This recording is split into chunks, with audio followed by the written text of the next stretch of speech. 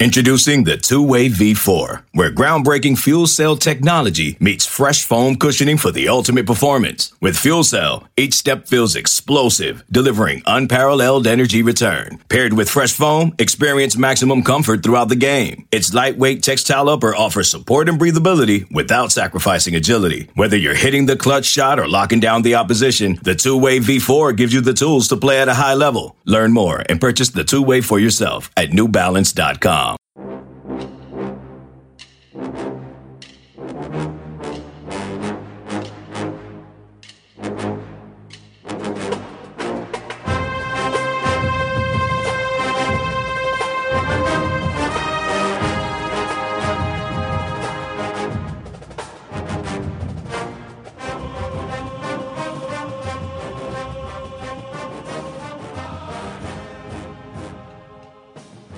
Good morning, Bucknutters. Welcome to the Bucknuts Morning 5 here on Friday, January 31st, 2020.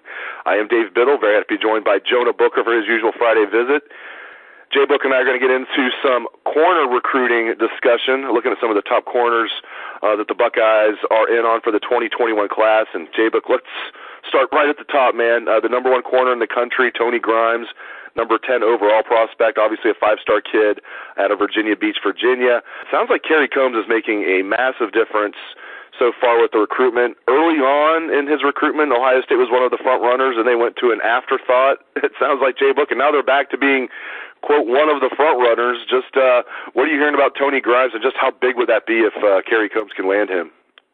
Yeah, credit to 11 Warriors for posting an article that just came out this week where they were interviewing Tony Grimes' father. And you have to feel really good about what the father had to say there. Like, as you mentioned, essentially Ohio State looked like they were out of it. But with the emergence of Kerry Coombs back on the staff, Ohio State is really in the thick of things. Obviously, cornerback is going to be a huge priority for this team. The Buckeyes told Grimes that he's their top guy at the position on the board. He's one of the top guys on 24/7 rankings and in the country, a top 10 guy. Once they get their 5 stars, he will be a 5-star cornerback. But the thing that really got me excited was the father said that they are coming back to Ohio State not only for a day trip, but they plan to spend 4 days at Ohio State. So that right there tells me that the interest that the family has in Ohio State is legit. You just don't come up to Ohio State and spend 4 days if you're not interested. A lot of times in the spring, if kids from the South want to come up, it'll just be a quick high and by and go do somewhat of a Midwest tour. But with Grimes spending actual time there really has to be encouraging for the staff. Kerry Coombs is a guy that's being highly praised to the Grimes family. In fact, the Grimes father said that Maryland's defensive coordinator even said that was a heck of a hire for Ohio State. So I think as things stand right now, you have to like where Ohio State's trending towards. Obviously, they have to make up some ground because they fell behind there for quite a bit. And the thing that really made me smile was the father and Grimes calling Ohio State DBU. I know Ohio State players in the fan base, we like to fancy ourselves when saying Ohio State is DBU, but when you have the premier corner in the country reiterating those type of sentiments, then that has to be a positive sign. I don't even know if it's much of a debate if you look at things like the NFL draft. If you just take the bias out of it and you look at all of the first-round picks from Ohio State, particularly at corner. I mean, there's been some safeties. I mean, Malik Hooker was a first-round pick at safety. You know, Mike Doss was a second-round pick. There's been some safeties that have been, but it's mostly been corners, and there's been a ton of first-round corners at Ohio State. And even, you know, some guys that were third-round corners, fourth-round corners. You know, Kendall Sheffield was a third-rounder. Duran Graham was a fourth-rounder. I mean, it's on and on and on. Chimdi Chekwa.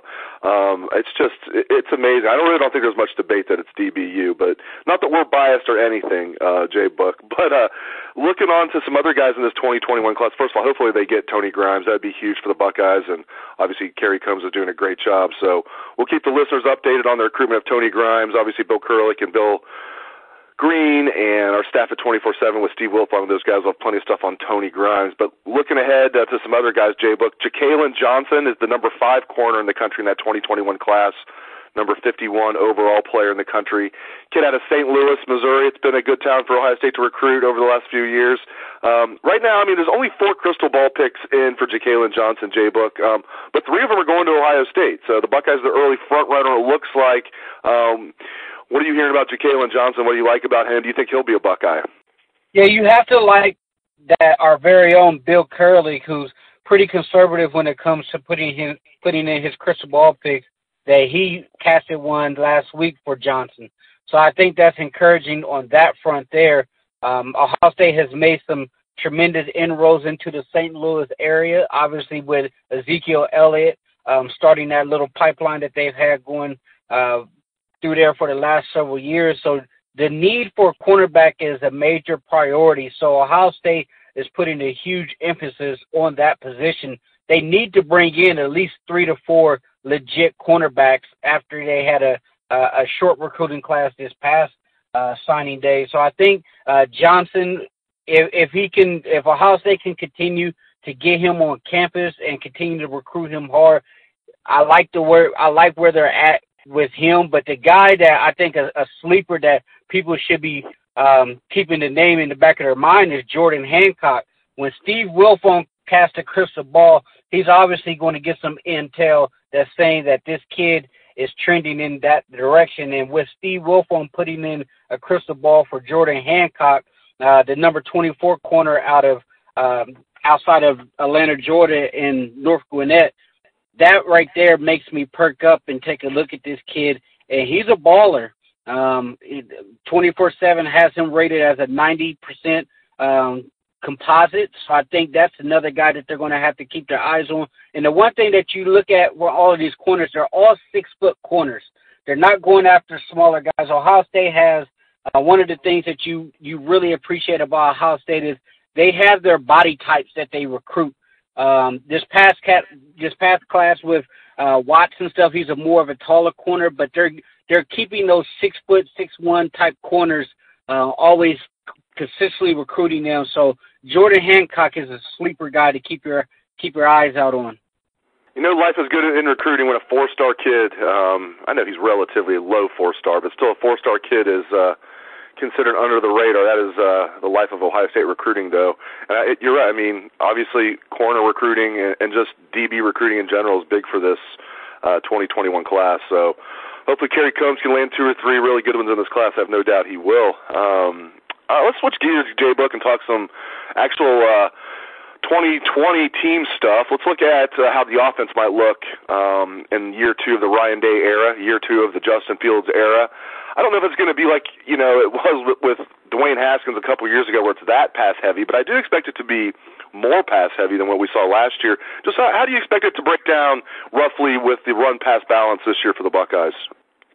I think it's probably going to be a 65-35, 70-30 pass-first type of offense here, because the one thing that Ryan Day does is he always plays to his strength. And as you mentioned, the Dwayne Haskins passing attack, that was Ohio State's bread and butter.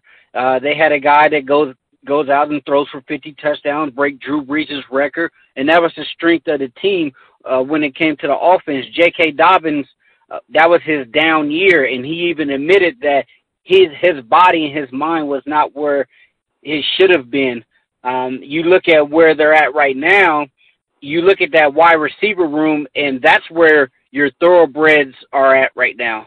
With all of the freshmen coming in, and then Chris Olave, who's looking like a smaller version of Terry Glenn, and then you throw in Garrett Wilson, who's looking like he's going to be a first-round wide receiver, and then you get the reports on Bucknuts that Jamison Juice Williamson looks like he is going to be an absolute stud. He's a burner. He just needs to get his hands together, but he's a stud to throw in there who's going to be able to stretch the field. So you have 7, 8, 9 guys. Jalen Gill, what's he going to do? Is he going to be able to break out? If he does break out, that's another primetime player with the football in his hand. So I like where the offense is headed as far as the wide receiver room. Master Teague, I think him and Marcus Crowley and Steele Chambers, those 3 guys will give you enough to keep the defenses honest. I do believe that Master Teague will be a 1,000-yard running back, just given the ample opportunities to get touches early on in those first and second quarters. I think he will be very serviceable, but I'm looking at Justin Fields having a monster year, especially with this wide receiver core. If you show me another wide receiver unit in the country, top to bottom, that's better than Ohio State, I will easily debate you. You can make a case for some of the Alabama and the LSU guys there, but the Ohio State wide receiving room under Brian Hartline will have a monster year. Yeah, very well said. And, I will point this out. Even 2 years ago when Dwayne Haskins threw for nearly 5,000 yards, over 4,900 passing yards, threw for exactly 50 touchdowns, shattered all of the Big Ten passing records. Even that season, J.K. Dobbins went over 1,000 yards, and Mike Weber almost did. They almost had 2,000-yard rushing backs that year, even during a historically great passing year. Now, they had a quarterback that didn't run, so that played into that. But still, my point is, even if it is like a big-time passing offense like we think it will be this year, Ryan Day is still going to commit to the run, as you said, to a certain degree. I still think they're going to have a 1,000-yard back. Like you mentioned, if it's Master Teague as the starter, I think he'll be a 1,000-yard back. All right, last thing. We talked a little bit about defensive tackles last week on the show. We went through a lot of the depth chart stuff last week. I want to dive a little deeper on that to close out this morning's show.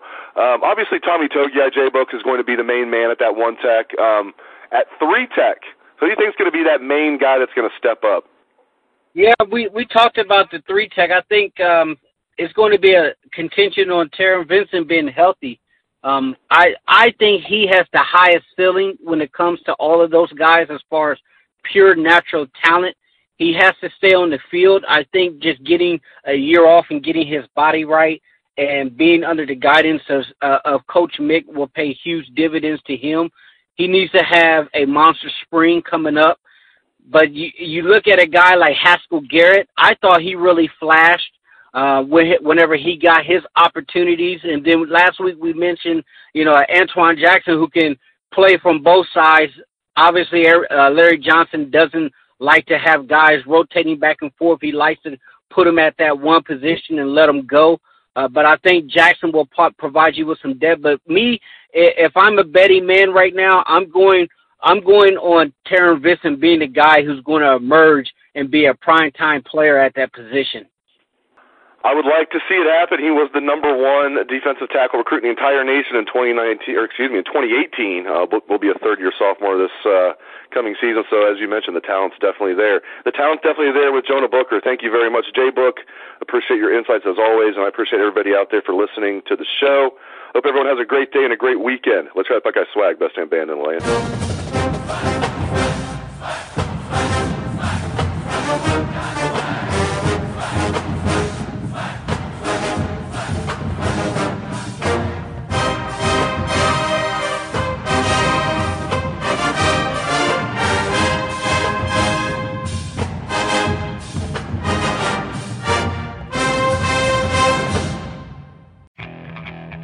Okay, picture this. It's Friday afternoon when a thought hits you. I can waste another weekend doing the same old whatever, or I can conquer it.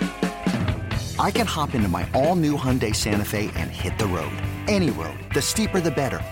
Because my all-new Santa Fe is available with H-Track all-wheel drive, so I can hit the trail without a worry in the world.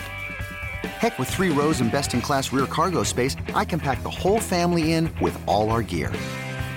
We've got available dual wireless charging for our phones, so we'll never lose touch with civilization, and we won't lose touch with the primordial power of Mother Earth.